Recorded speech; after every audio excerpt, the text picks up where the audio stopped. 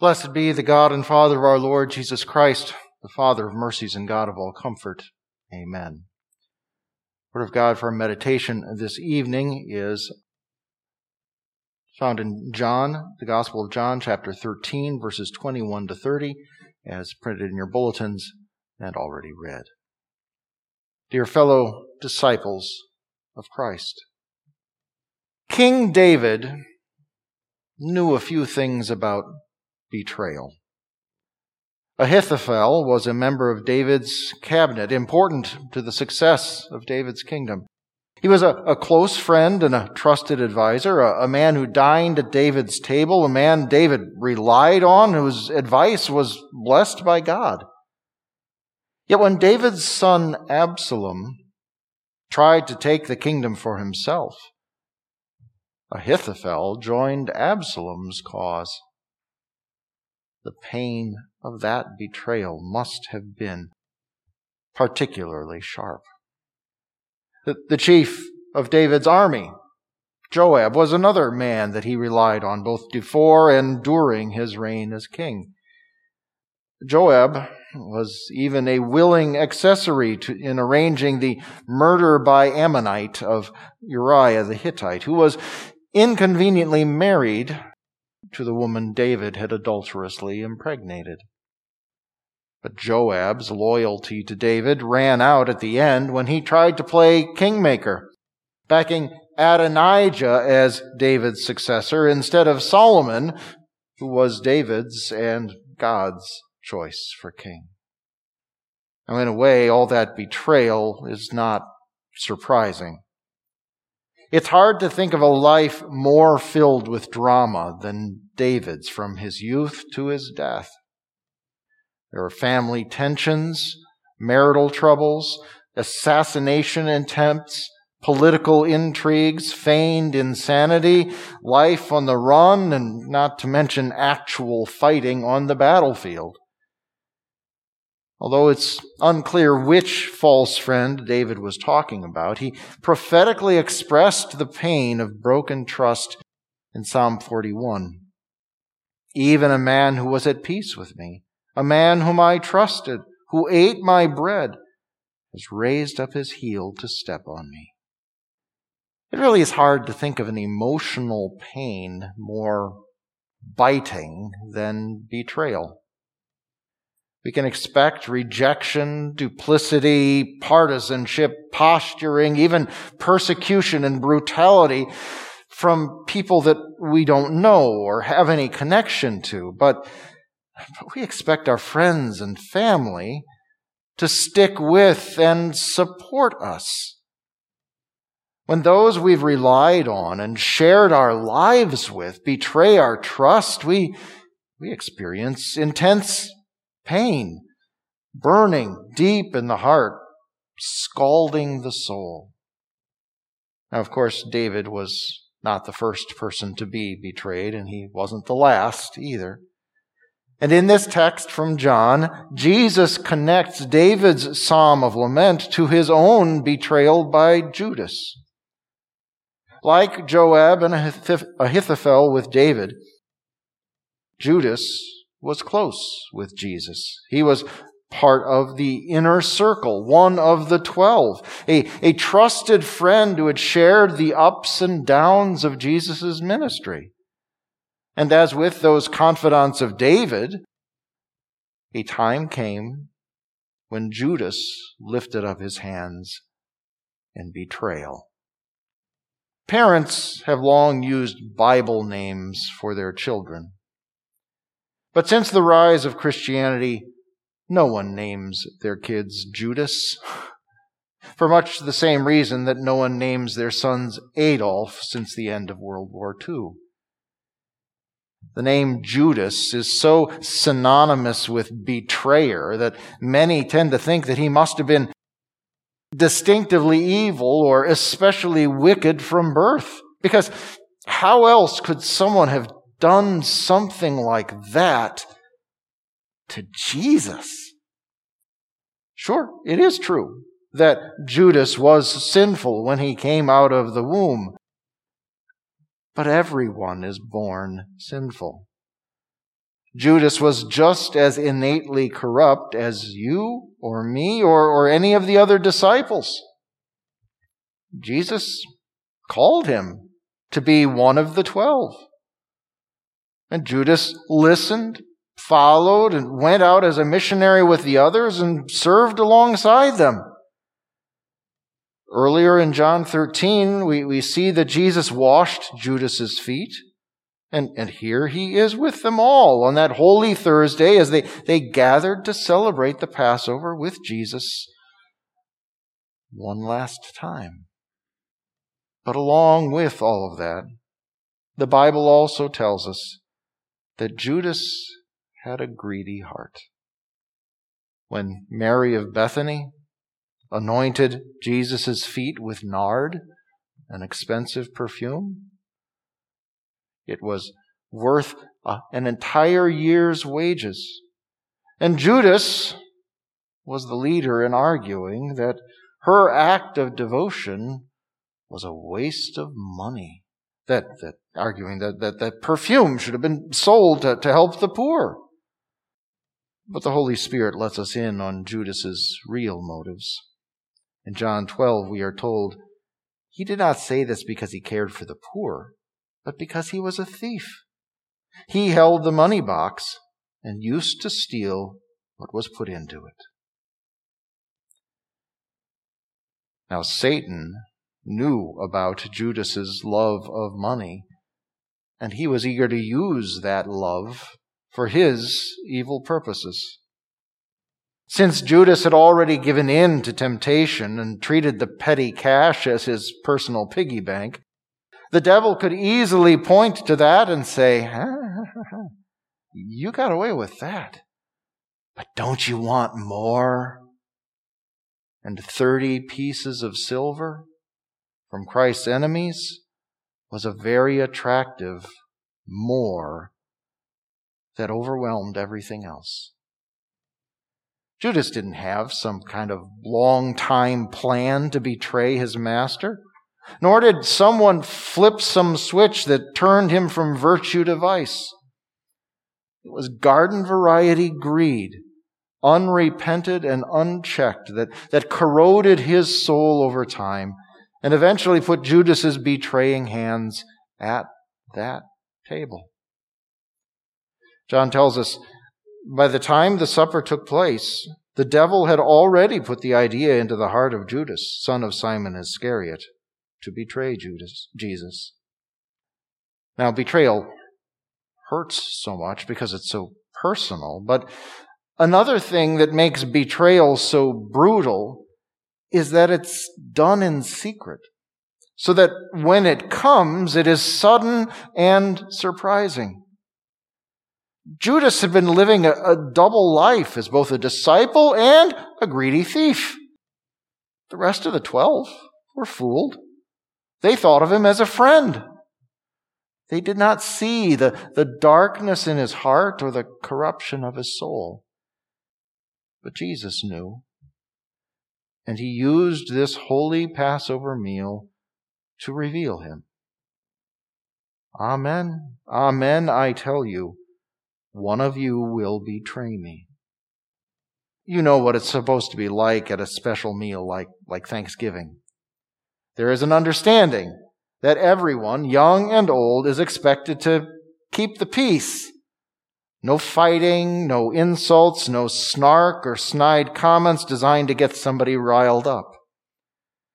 A festive meal is no place for harsh words or hard feelings. But here, during one last celebration of God's deliverance of the Israelites from slavery, Jesus drops a bomb that brings instant tension to the room. The disciples react pretty much the same way everyone would react to such an announcement. The disciples were looking at each other, uncertain which of them he meant. But when the disciples began to ask him, one by one, "Surely not I?"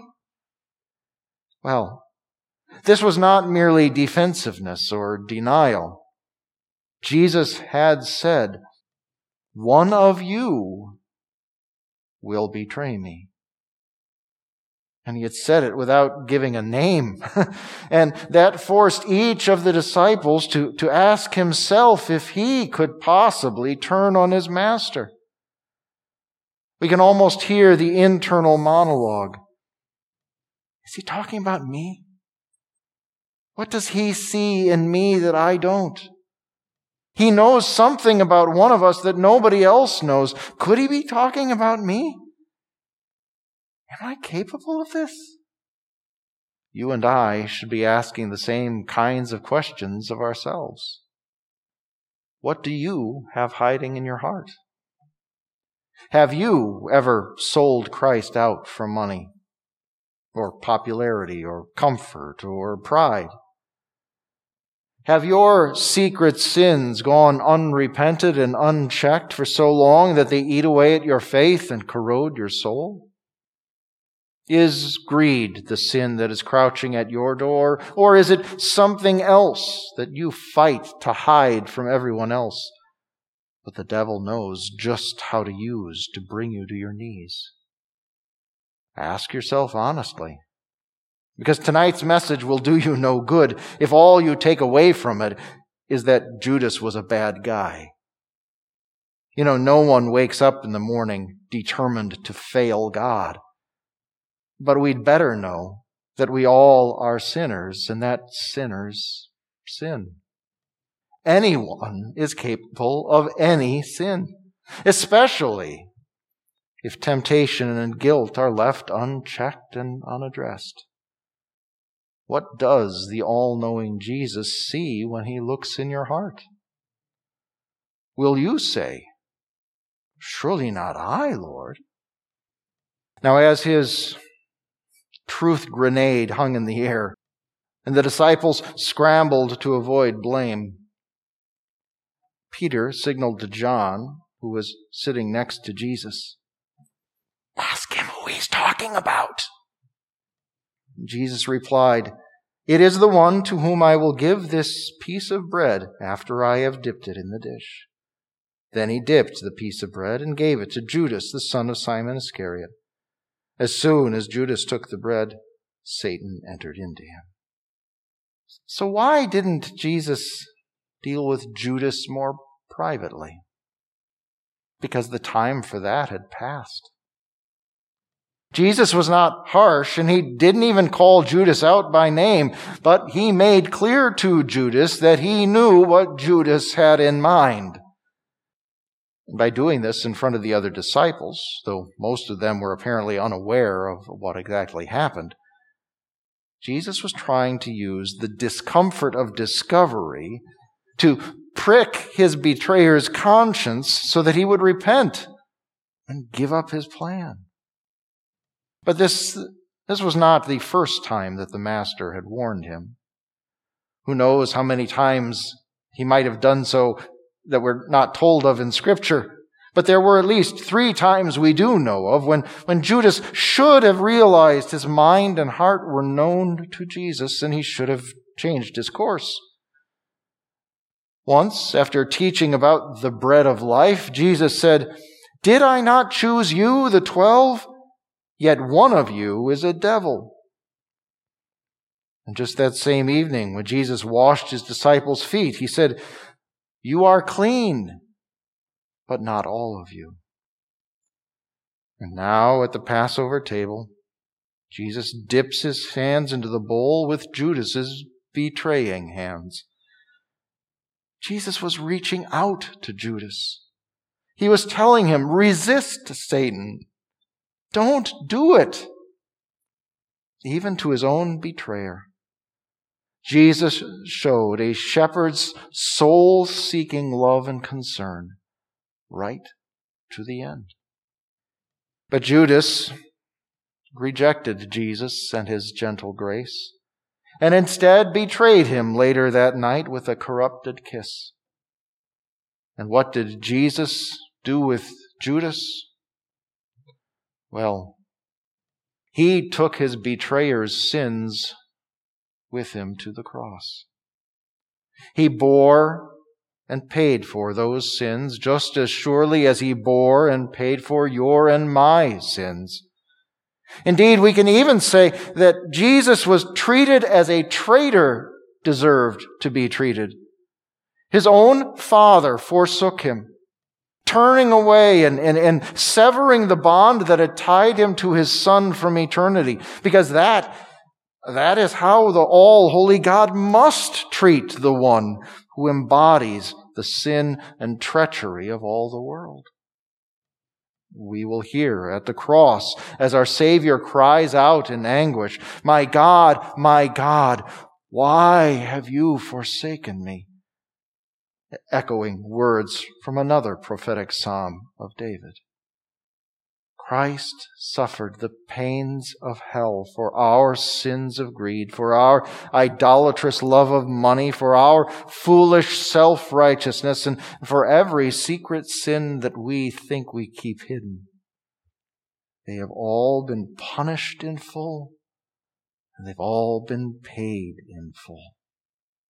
As Isaiah says of Christ, by his wounds we are healed. And what came of all of this?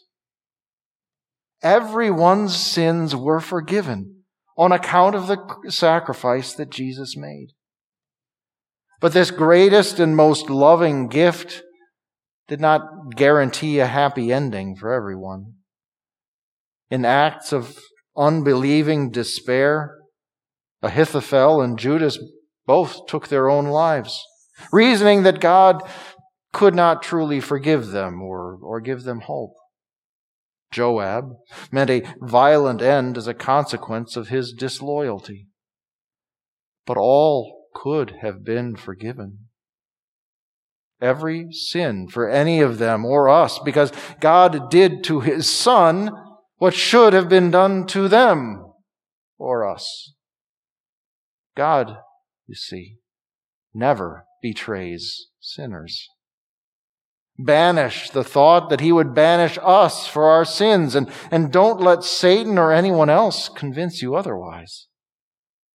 So don't ask how God could possibly love and forgive a traitor like Judas. Ask, how could God love and forgive a traitor like me? And then trust his answer. In Christ. In Christ, God has reconciled the world to himself. So you are at peace with him. Your sins are all forgiven. Amen.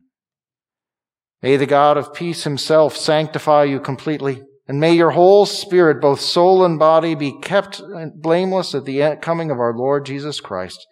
The one who calls you is faithful, and he will do it. Amen.